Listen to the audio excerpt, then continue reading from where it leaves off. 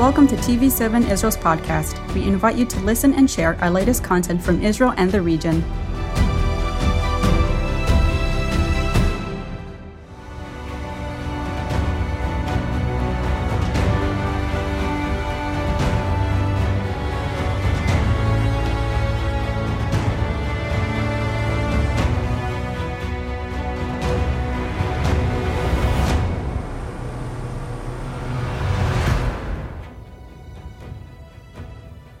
Times are tough.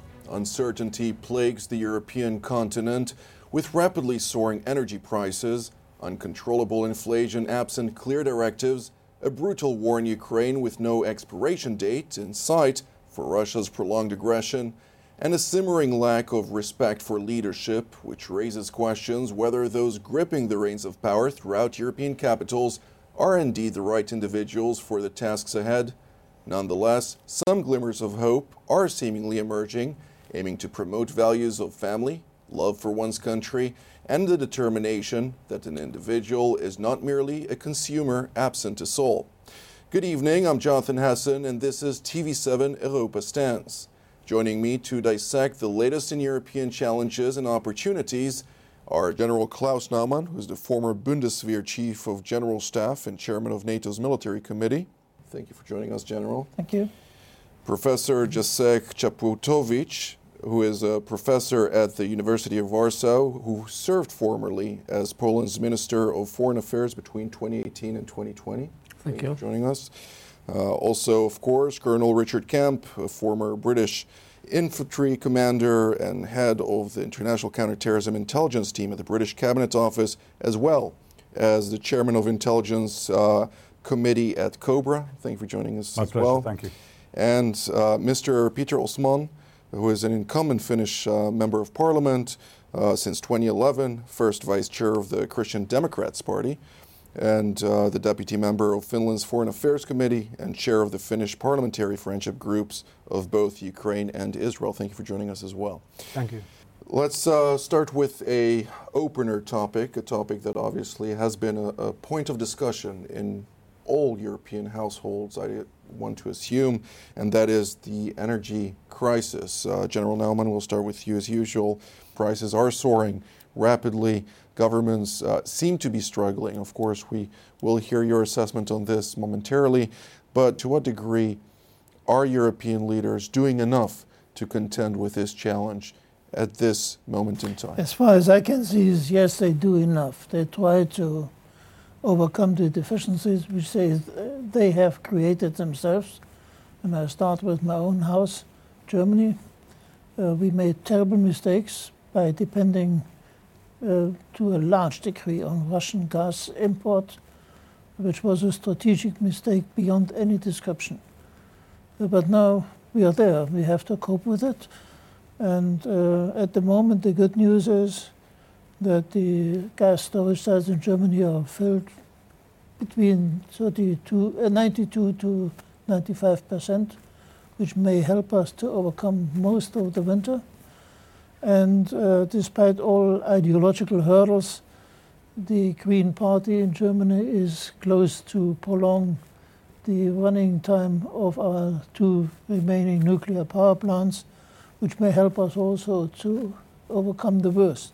But nevertheless, we are still in an energy crisis, and we have to work to overcome it. Professor Czaputowicz? Poland took a different decision. We decided, the current government in 2015, to build an alternative way of import of gas. And just this week, Baltic Pipe was opened. We will import gas from Norway through Denmark and will become independent from imports from Russia. So it was a very good decision taken after consideration at that time, and I am pleased that it's realized. So it's a good symbol. For Poland, energy crisis is also very important. We are dependent on coal. So for us, the prices of ETS, this energy trading system, are very important. So our postulate would be just to freeze prices on that, because it will have negative impact on energy prices in Poland and in Europe. So we'll have to see long-term objectives, which is environment, reduction of CO2, but the most important are now short-term objective, the impact of that energy crisis and prices on war in Ukraine and on societies. So our postulate would be to be more flexible as far as European policy is concerned relating to environment. Indeed. Colonel Kemp? Yeah, I mean, Britain obviously doesn't have the same level of dependency on Russian gas and oil as Germany has. But Britain also shot itself in the foot a few years back when it made a decision to, for environmental reasons, to close down coal-fired power stations, etc. And therefore, we were anyway facing a form of energy crisis even before the Ukraine war began. But I think our immediate problem now is not so much supply, excuse me, as prices. And our government's taken a very significant step in the last few days, the last week or so, to place a government-funded cap on energy prices, which I think will make a significant difference to the cost of living for many, many people. But of course, is going to cost the government a huge amount of money and will require increased borrowing, which is hugely problematic. But I think you know, everyone, the government in Britain is well aware of the problem, as they are across the whole of Europe, and I think are doing their best to take steps to try and alleviate it. But it is going to be painful, I think, particularly in prices rather than supply in the coming months. Mr. Oldsman? The answer to the question are, have the politicians and the leaders, have they done enough when we are now standing before this energy crisis? I would say yes and no. The vision is good, but the strategy is not good enough. And during the last 2 decades, there have several mistakes been done, huge mistakes. I refer to the German government that decided to close down the nuclear energy.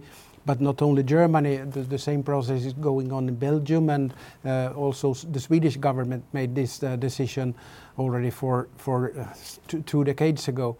And this is a big mistake. And now we need to think about, first of all, of course, in the long run, we need to reduce the emission of CO2, but in the short term, we also need to take in account what is going on in the world. I'm quite convinced that if the leaders had been aware of what is taking place today, for instance, 2 or 3 years ago, many of the decisions made on the European level would have been in a different direction than we have now before us. Indeed.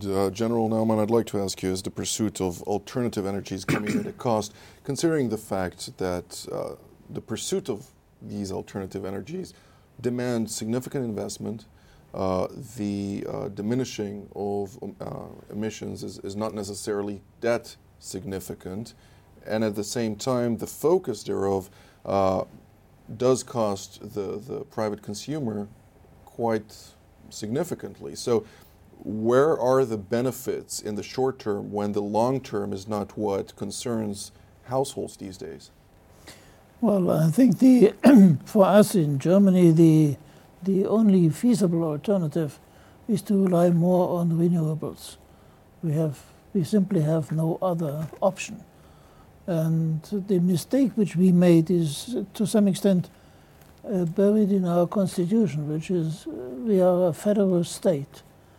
Which means that every federal state can rule whether the necessary supply lines can be constructed, and that is our mistake. We have now big solar plants, big wind plants in the northern part of Germany, but the demand of energy is in the south, and the supply lines are not there because, to some extent, politicians who follow the line that they have to run where her people are running, stopped the construction of supply lines, and now we are there. The power plants are there, but the supply lines are missing, and this will take years. So I think, again, we are in a crisis which will not be overcome in a few months. It will take years to get it properly done, and then we have to look, and we will do it, and we are in the process of doing it for green hydrogen as a new element of fuel. But this also will take a few more years until it will be efficient. Keep in mind, of course, that winter is just around the corner. Professor Czaputowicz, your perspective on this, also from a Polish Central European aspect? I fully agree. We have to concentrate on short-term goals, which is security, which is Ukraine, which is energy security, not on environment. European Union imposed on member states some system of paying for energy, possibility to produce energy from coal and from emission of SO2, and it have to be, in our opinion, revived and changed for some time or suspended for some time. So environment, it's okay. Offshore wind production is okay as a future goal, but for the moment we face war just in Ukraine, and there is a threat from Russia to other countries, so we have to concentrate on that. Unfortunately, European Union does not take into consideration Polish recommendations, maybe because we are more dependent on coal in production of energy than other countries. But we have to take also into consideration the circumstances Central European countries are in, and take into consideration their expectations concerning prices of energy, because our society will pay for this, it's undoubtedly. Indeed. Colonel Kemp, of course, it's not only the Central and Eastern European countries who are challenged by this demand, but also Western countries who are demanded by European institutions to so-called show the leadership within the context of the richer countries, or at least from the perspective of the European institution. Nevertheless, it's not about what they ask for, it is the way that this should be implemented, and how should we be dynamic within the context of possibly also finding creative solutions, innovation. To what degree do you see the UK, which of course is not a party to the European institution anymore, nonetheless it's very much committed to zero emissions? Yeah, and I would introduce the thought that actually a huge amount of influence on current policies over environmental issues, zero emission, all of this, a lot of the pressure that came on this was financed by Russia.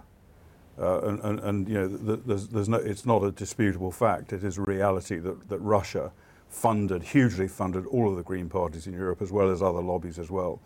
And I think that should be borne in mind. I mean, the damage has been done because people are convinced of what I would consider to be the fake global warming or climate change. I know there's climate change, but the idea that we can actually have a huge impact on it, and that should take priority over everything else. I think that those ideas came from one place, and that was Vladimir Putin, as well as some of his predecessors. Very interesting indeed. Mr. Olsman? I would say it's interesting to listen to my colleagues here, because although we are members of Europe and UK left European Union, but we're still in we count on you also in the future. But it's this discussion about the energy crisis, which affects all European countries. But when we discuss it, we easily go and look upon the problem from a national point of view. But I want to remind that this is a common problem for the whole Europe, in the both short term and in the long term, because we were too much depending on Russian energy until the war came, the Russian aggression and attack toward Ukraine. So I think it's very important that, although it will be painful, this process for each member of European Union and also the Western world, I think that we must be ready to pay the price for it. But otherwise, we will be split into different opinions and different directions, which is to the benefit of the Russian Federation and the administration there. We need to have in mind that we need to stand united, behind Ukraine, stand with Ukraine, show solidarity, and it has a price, yes. But we also need to explain this for our citizens in each country, so they are really aware that why are we in this situation now. Yes, we can agree and confess that politicians, we have made huge mistakes, and now we have a collective responsibility to try to sort out this problem together and find solutions both for short and long term. Well, this is a good opportunity to recommend also to the various people watching in leadership what may be your recommendation, General Naumann. How would you tackle this issue? Obviously, infrastructure connecting the country from north to south, east to west is a significant thing, not just in matters of energy, but also water and other things. But what would you do differently? Well, I think our Finnish colleague just raised a very important point. We have to look at the entire thing from a European point of view. It's not a German, Polish or Finnish problem. It's a European problem. And it's not only linked to energy, it's linked to many other things. We see the dependency on Russia in the field of energy, in the field of raw materials, of technological import. We see dependency on China, which may be as dangerous as the dependency on Russia. So we have to address the entire thing, and that means that we have to look at future security, economic, financial policy from a comprehensive view, and try to address it in a real comprehensive way. And if I look at this task, it seems to me that the highly cherished new documents of the European Union, the strategic compass, or of NATO, the new strategic concept, are definitely falling short of the necessities. Indeed. Professor Czaputowicz, your take on this also, what can you recommend to your colleagues, not only in Poland, but all over Europe? When I listen to this discussion, I hear that a European voice was wrong, it should be made differently. But let me remind you that Poland belongs to the European Union for 18 years, and our decisions was good. We warned about Nord Stream 1, Nord Stream 2, about aggressive policy of Russia. The problem is why this correct policy was not implemented by the European Union. What to do in future that good recommendations are not accepted because maybe they are proposed by Central European countries, or there are other reasons, maybe there are some interest of states which dominate the European Union. So we have to rethink all functioning of the European Union, because we don't have a feeling that we did something wrong. We diversified our resources, we warned, but we couldn't do more. Now when we listen proposals of Chancellor Scholz, for example, to change the decision-taking system in European Union to get rid of unanimity or veto system. The problem was not the decision-making system, but the decisions as such. So this is not a problem, the decision-making system, but the problem was that wrong decisions were taken. Not the problem how decisions are taken. And it will be the problem also in the future, how to create the possibility that these voices are also listened in the European Union. Well, let me actually move on, if I may, and of course you may recommend the British cabinet to make a different choice at this stage, and I'd like also to hear your position on this, Mr. Osman.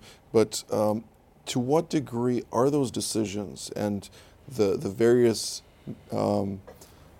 directives that are being brought forth sustainable within the context of strategic power competition for Europe as a whole, considering the fact that we are faced with an ongoing competition, albeit a secondary role, but still a significant role in this triangle, United States, or China and the United States, with also Russia playing a significant role and a more significant role than it used to since the invasion into Ukraine? Well, for a start, the British cabinet wouldn't listen to what I said anyway, I'm sure of that. But and Never say never. But we listen. Not if they have any sense. But I think that you put your finger on it in the question you asked General Naumann earlier about leadership. And leadership, I think, is something that in Western countries, in the United States, in Western Europe, perhaps more than Eastern Europe or Central Europe, is something I think that's been very badly lacking.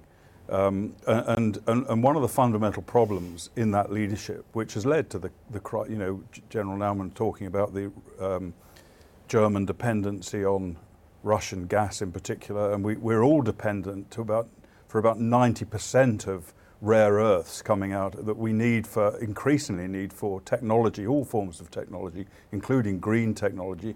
We depend to 90% on China. And these things, you could ask, anyone detached from this could ask how politicians make these decisions. Is it just naivety? I think it's more than that. I think it amounts to an obsession in the post-war period, post-Second World War period, where Europeans believe in that everybody is reasonable, rational. Everybody thinks as we think, and you just have to look at the attitudes toward Iran, where European countries and America are falling over themselves to try and get the nuclear deal going with Iran, which paves the nuclear path for Iran, without really understanding that Iranians are not rational, they're not reasonable people any more than the Russian leadership is. So I think it's that fundamental failing in leadership in the West in the post-war period, or the period since the Second World War, which kind of everyone just thinks as we do, and everyone wants to be nice to each other. Indeed. Mr. Osman? May I just... One moment, please. Yeah. Just inject one thought. Okay. We should not say in the time after the Cold War, we should never forget that it was leadership which brought the Cold War to a successful end. True. I would disagree. Very true. Yeah. My comment to this discussion is that what should we learn from this? I would say that we need to listen better to each other. Why didn't we listen to Poland when they were warning us? Why didn't Europe? Why didn't we listen to UK when you were on before you make the decision to leave? I would be more than happy if UK still would be a full member of European Union. And I think it could have been possible if the other leaders in Europe would have listened to the problems that UK had and could make compromises, and we would be more happy with UK and EU together. I think you're absolutely... I'm sure Britain would still be in the EU today if those compromises had been made. May I add here one thought as a silent observer of many summits in my days as chairman of the NATO Military Committee. One of the mistakes which our leading politicians often made is that they are trying too polite to each other. They do not use plain, clear-cut language. And I have often said to American friends when I was in the chair, put off your gloves, take them on and tell them where we are. But they never did. They tried to be Mr. Nice Guy, and with that. And then Trump came around and established a backlash. Yeah, well, he was lacking of behavior. That's another thing. Indeed. Well, I'd like to ask you, General Naumann, specifically, and we'll come back to strategic power competition, but regarding the current conflict in Ukraine, we heard Stoltenberg in an interview to Reuters just recently speaking about the long haul, the necessity for resilience. This obviously is coupled with cohesion, the necessity to maintain that cohesion within continental Europe and beyond. And also the fact, ultimately, that we're dealing with a reality in which there is fatigue and the economic situation is not getting better in Europe, something that is going to have its implications in one way or another. What do we look at this stage when the Ukrainians are having successes in the battlefield against the Russians, against all odds, if I may add, if we look back at our discussion points at the beginning of Europa Stands some 10 editions ago. They are transforming from an Eastern lacking capabilities military to a quite structured Western military with clear-cut goals that is able to challenge the Russian bear, albeit on a diet, for that matter. Well, I think from my point of view, the Ukrainians deserve every respect for what they have achieved so far. It's quite remarkable. And I think we should applaud them for their bravery, for their resilience, for their capability to use what we in German language call Auftragstaktik, leading by mission and not leading by a clear-cut, fixed concept. But we should not forget we are by far not at the end of this conflict. There is no strategic turning point at this time, as we have read in many newspapers. They have achieved a splendid success near Kharkiv, but that's not the end of the war, and we should not forget what Putin has in mind. He has told us very clearly in December last year what his vision is. He wants to establish Yalta II. He wants to divide Europe once again. And he will not back off, despite tactical defeats. So our instrument is to stay united. We have to stick together, cost whatever it will cost. If not, we will see endless war, not only in Europe, but elsewhere. And that, I think, all those people need to understand who call now, we have to negotiate. Not we have to negotiate.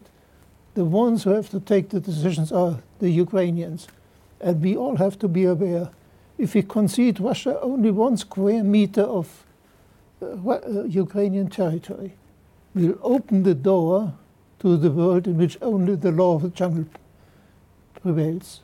And that, I think, has to be kept in mind. Absolutely, Professor Chapov. I fully agree with that assessment. So we have to maintain our values. We have to defend the weak side.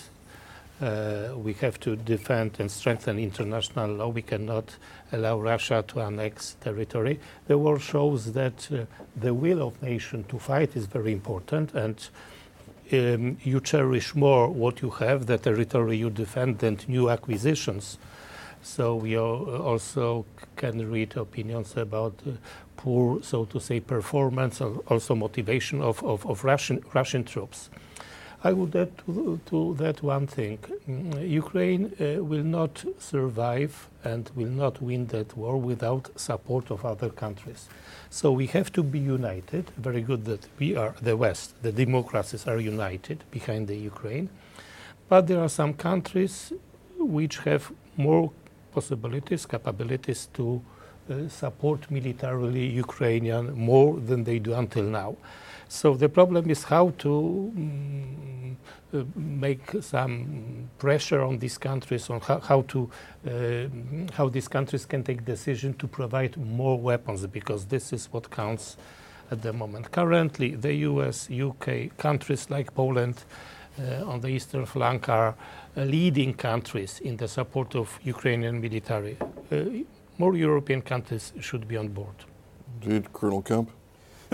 Yeah, I mean, I think to some extent what happened in Kharkov was a bit of a turning point. It may not have been a strategic turning point in military terms, but I do think it was a very significant series of events. And I agree with General Naumann that the Ukrainian armed forces performed extremely well, but with a great deal of Western support in doing so in various different ways, including intelligence, which was fundamental to that. But I think the turning point perhaps came. I was very concerned before this new offensive in Kharkov. I was very concerned that the Western countries in Western Europe in particular were likely to be to lose their support for Ukraine, because they are suffering economically very, very badly. They know that their countries are in many cases are giving a lot of support to Ukraine, and they're attracting this suffering by the sanctions on Russia, and yet they don't see any result, because it's just a kind of grinding attritional war. Yet I think the victory, as far as it was a victory in the Kharkov area, may have changed that, may have made people think actually, something is being achieved by the Ukrainians as a result of our support. So I think it's important that message gets out there, so that perhaps the price of gas, the price of fuel, etc., is a real problem for people, but at least they see some kind of reward for for the suffering they're going through. You chair the Intelligence Committee at Cobra, one of the most instrumental organizations at this stage when it comes to the war in Ukraine and providing the Ukrainians with intelligence to make those successes. From your opinion, if I may add another point, to what degree do you think that the Ukrainians are able to turn those tactical successes into a strategic success? Well, I mean, we shouldn't forget that the Russians moved a huge number of their forces out of the area that was then attacked by Ukraine, because the Russians, I think, were expecting a stronger offensive down in the south in the Kherson region, and they therefore moved a lot of their forces out, which enabled the Ukrainian success. Now we've got a much stronger Russian position in the areas of Donbass and in the south, which Putin's in the process of trying to reinforce. So to succeed there will require a great deal more military effort than we witnessed in Kharkov, and that means tanks. It means a lot of conventional munitions, and it's really incumbent, I think, on the West to Jacek. I beg your pardon, Jacek. Suggested to strengthen and go beyond what we've already done. I think that's extremely important. If I may, 1 second, I'd like to ask you also, General Naumann, with regard to the mass conscription now in Russia. 3 waves of roughly 303,000 each wave. Do you see this putting more pressure on the Ukrainian side, or is there an answer to that in a certain degree? First of all, my response to that is that Mr. Putin scored what in soccer terms we would call a self-goal, that 200,000 young Russians are leaving the country, reinforcing the brain drain which is inflicting Russia anyway, is definitely not a success. And whether he will bring in 300,000 people, okay, that may be possible, but people need to be integrated in the combat forces. They need to be trained. They have to be skilled forces, fully integrated in the combat units. That will take a couple of weeks. If they just are poured in, there will be cannon fodder, nothing else. And we have to see what will happen with these people. But it means also for us, and I confirm what Richard said, we have to support Ukraine as much as we can by delivering as much weapon as we can deliver, and also ammunition, since Ukraine, as far as I know, doesn't have any longer any ammunition production facilities. And that is a question which concerns all European countries, and of course also Germany, which is with respect to some weapon categories, from my point of view, a little bit too reluctant. Indeed. Mr. Ostman, I'd like to hear also beyond that, one of the biggest recipients to those Russians leaving was Finland. How do you see this? Was there a good response to this influx of young men coming in from Russia? Of course, this has been a big topic for debate during the last weeks. But yesterday, the Finnish government made a final decision that we need to restrict it, and that, namely, when it comes to tourists that are coming in. But we need to have in mind that many Russians have the Schengen passport, and they are traveling via the counter that they can go, and they come into Finland and they go to other countries. And it's a very complicated thing if we look at it from the juridical point of view, that if Finland would begin to restrict somebody who is traveling with the Schengen passport, is it according to the international law or is it not? But anyway, Finland's government made a decision yesterday, so in the future, only people who has relatives in Finland, or they have a property or a house, or for humanitarian reasons can enter the border. But once again, I want to come back to Mr. General Naumann, what the important message that he brought forth. We need to be reminded about this, that Ukrainians, they are fighting for their freedom and for the democracy in Ukraine, but at the same time they are fighting for our democracy and freedom. And this is the reason why, instead of blaming each other, I know that there are differences when it comes to how much each country is supporting with weapons and other articles to Ukraine, but instead of blaming, we should support one another and ask friendly that please join this group and give more support to Ukraine, because in the long run we are all winners of this. Indeed. Well, I'd like to cite actually a quote by Colonel Camp, who just, this was an article that was published just recently, and you said the following: expect Putin to tighten the screws as temperatures drop. For him, it makes strategic sense.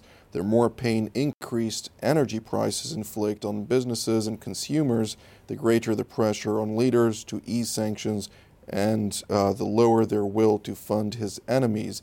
And I'd like to ask you, Chepotovich, do you see, with winter around the corner, the soaring inflation, which is staggering from multiple angles and pretty much every European country, is there the capacity within society to withstand this winter in the same manner that is happening during the summer?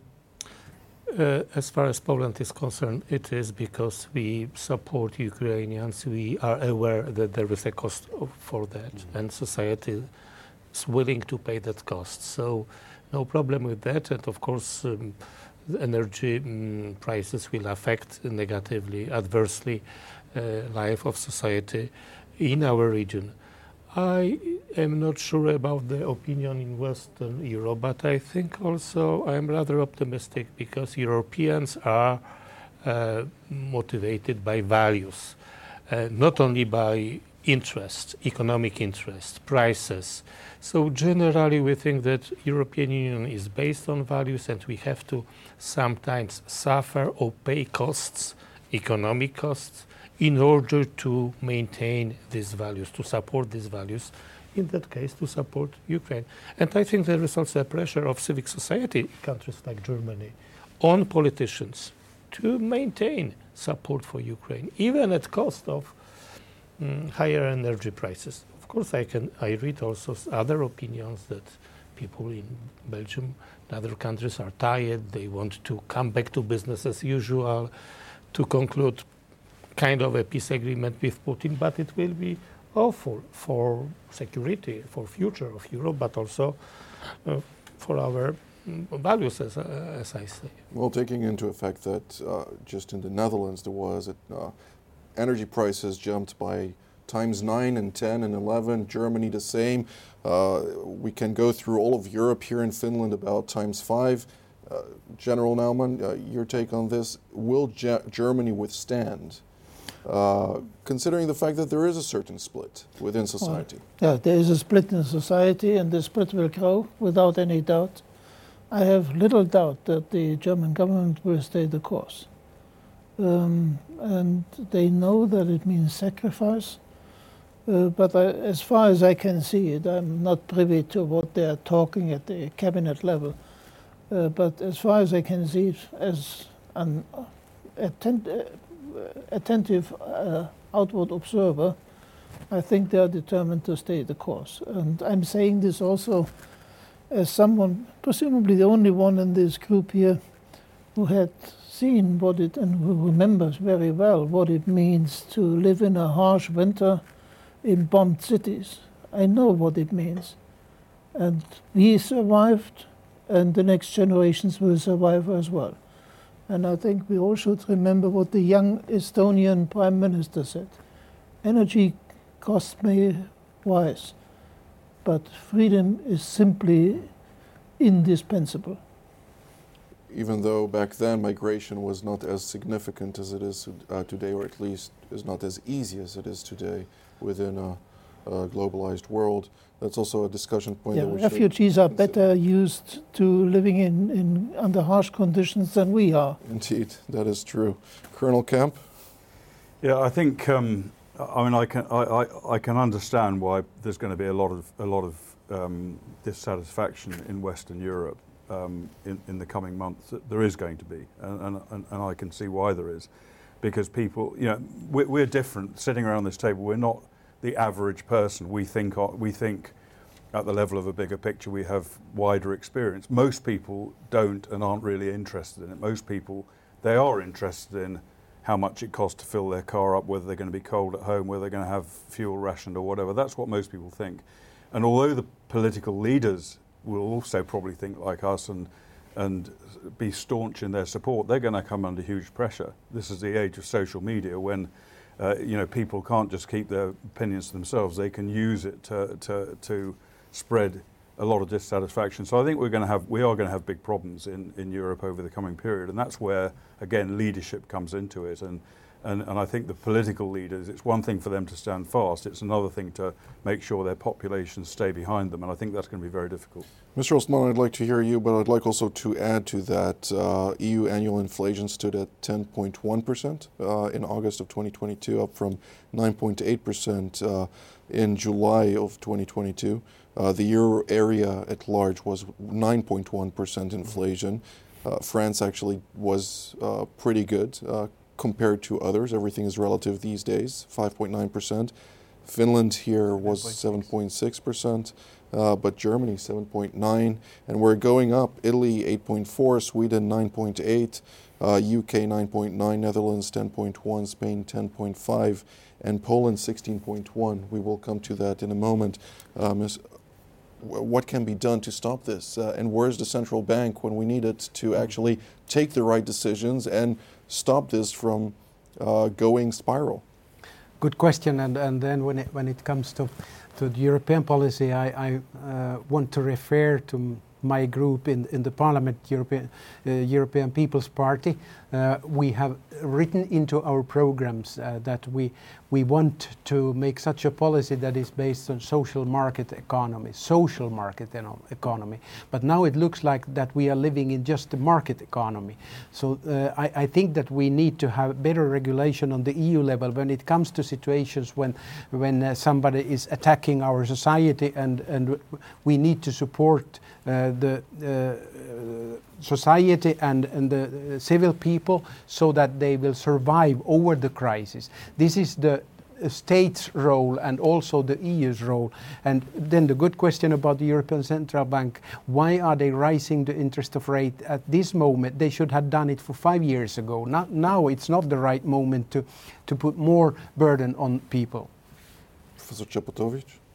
No. Poland is not in Eurozone, so we have our own fiscal policy. Indeed, inflation is very high, and the government is criticized for that, but it is due to costs. We have to finance the stay of Ukrainian refugees. We have to support households which compensate the increase in energy prices.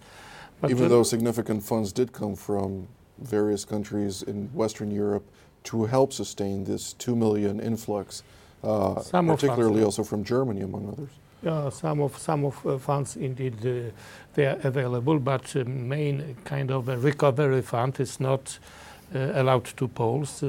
We still waiting for that funds, depending on the system of change reform of our judiciary. So there is a discussion within the European Union.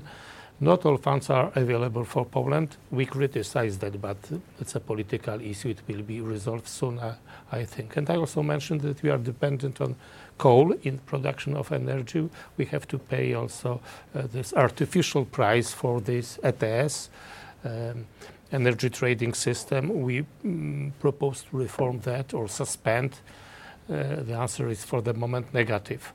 But there are also countries in the European Union with much higher inflation rate than Poland, Baltic states, 20-something others. So we are in the margins. I think Estonia is doing the worst at this stage. But General Naumann, your take on the current state of the economic inflation, among others? I join my Finnish colleague here on the table. I think the one of the many failures which we observe in these days is also the behavior of the European Central Bank. They acted by far too late, and now they act at a point of time where it really concerns everyone's pocket. And so we shouldn't be surprised that the trust in European institutions is lacking. And that is another issue which Mr. Putin is happily watching. And we should not give him any reason at all to be happy.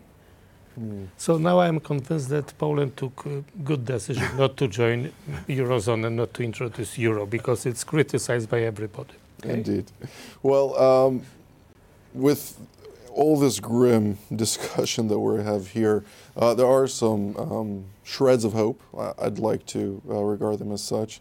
And there are wins in Europe that are, especially in the political sense, that we're seeing going. We still need to see them perform, but we'll start with you, Colonel Kemp, considering that we have a new Prime Minister also in the United Kingdom who has now 2 years to perform her duties and hopefully will be more successful than her predecessor, Boris Johnson.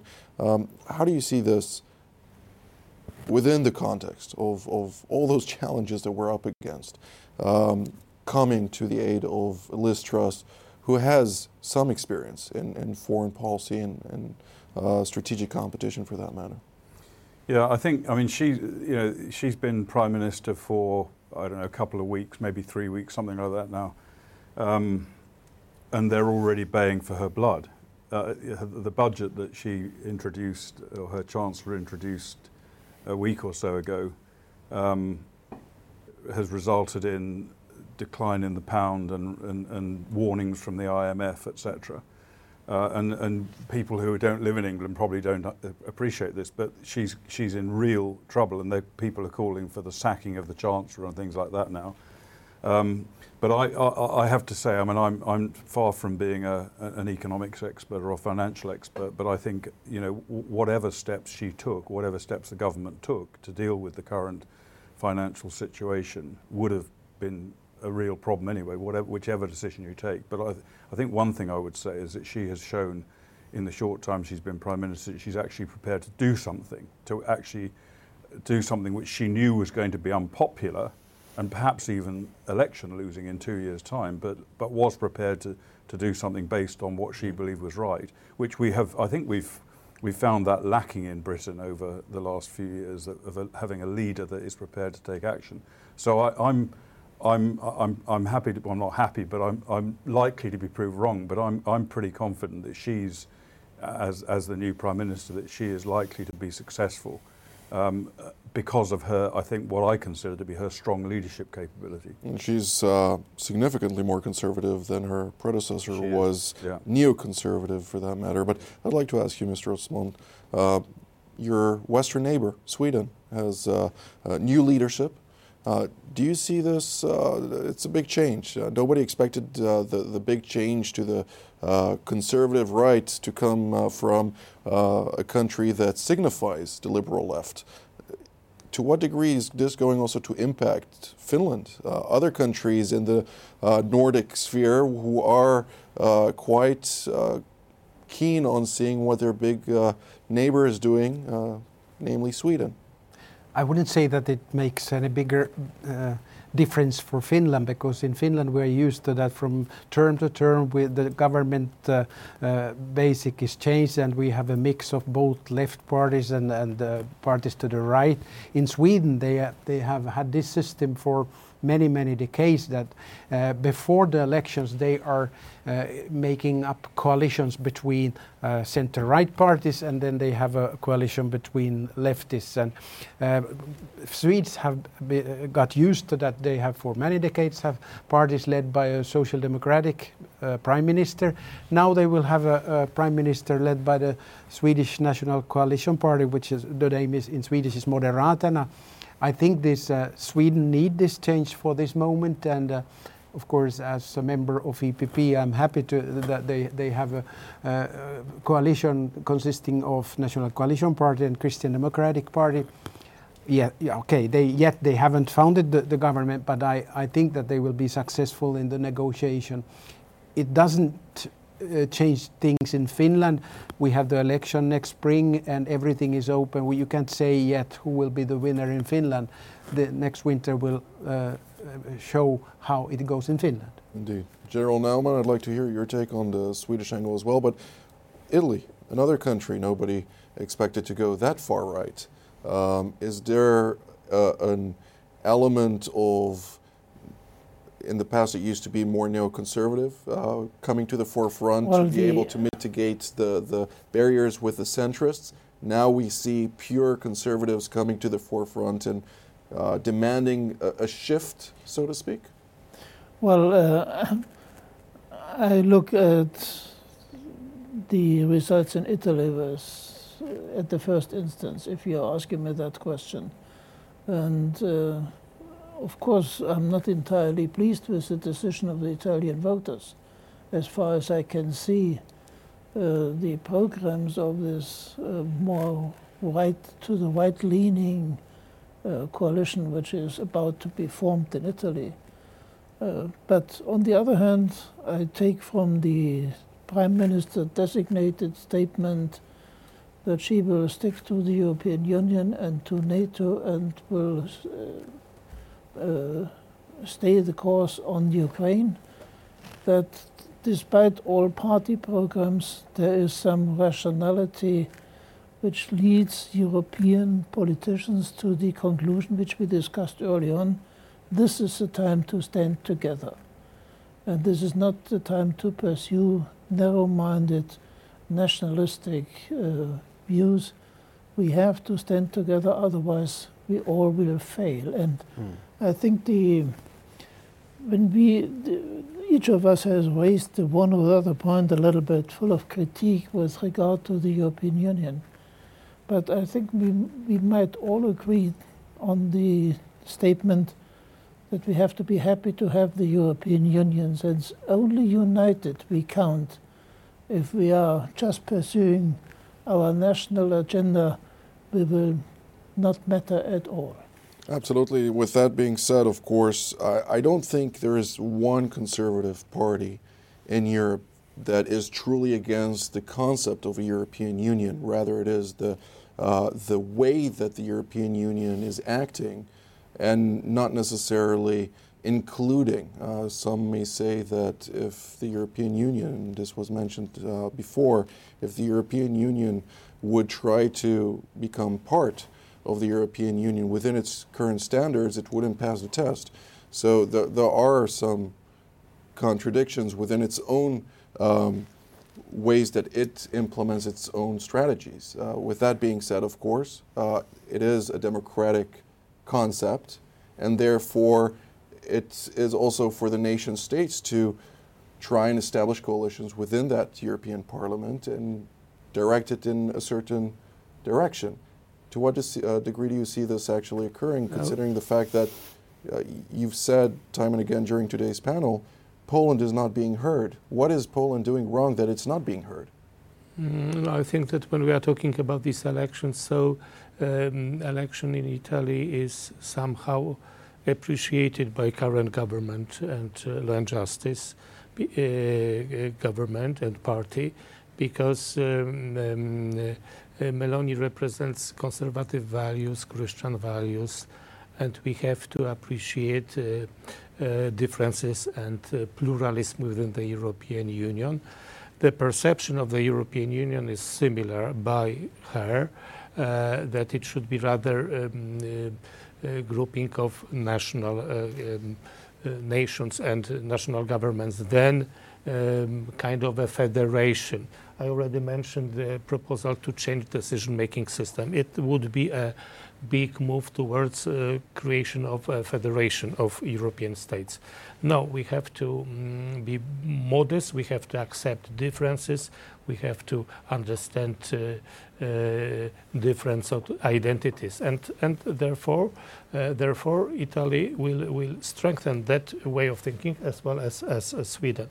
So what is at stake? Not the existence of the European Union, neither NATO, nor policy vis-à-vis Russia, and Ukraine, but the way how European Union will function in the future. And we agree with her view of the European Union as far as the governing party in Poland is concerned. General Naumann, one sentence on. Well, you referred earlier on in your statement on Chancellor Scholz's last proposal on unanimous decisions, and I think if one looks at it from the point of view of crisis management, his proposal has some value, since in crisis management time is of the essence, and if you wait for the decision of 30 people, then you can't act in time. So we have to find a way which respects the national sovereignty of each state and makes at the same time the European Union or NATO capable of acting in time and in a real decisive and resolute way. Colonel Kemp? Briefly, because I know we're short of time now, but to me, the fact that one of the several unelected presidents of the EU immediately threatened to punish Giorgia Meloni for the policies that they think she may be carrying out, I think says all you need to know about the elected Giorgia Meloni. I think says you all need to know, and I hope she sticks by her guns. I hope she does what she's promised to do. She's a strong supporter of NATO. She's critical of the EU, of course, and she's right to be critical of the EU.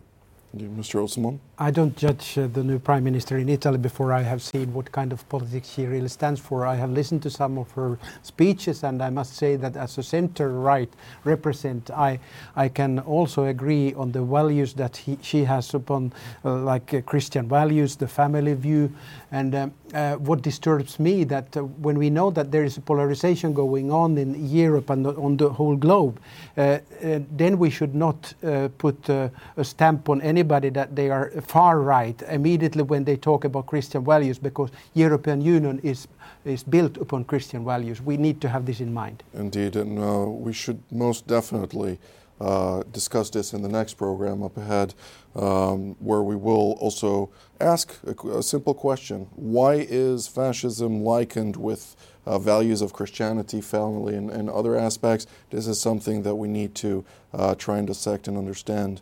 Where does this actually come from? But this is all the time that we have for today. So I'd like to thank General Naumann, Professor Chaputowicz, Colonel Kemp, and Mr. Osman for being part of today's program. I'd like to thank all of you at home. Have a good evening, and until next time. Thank you for joining us in another TV7 Israel podcast. For more content, visit our website at tv7israelnews.com or follow us on social media.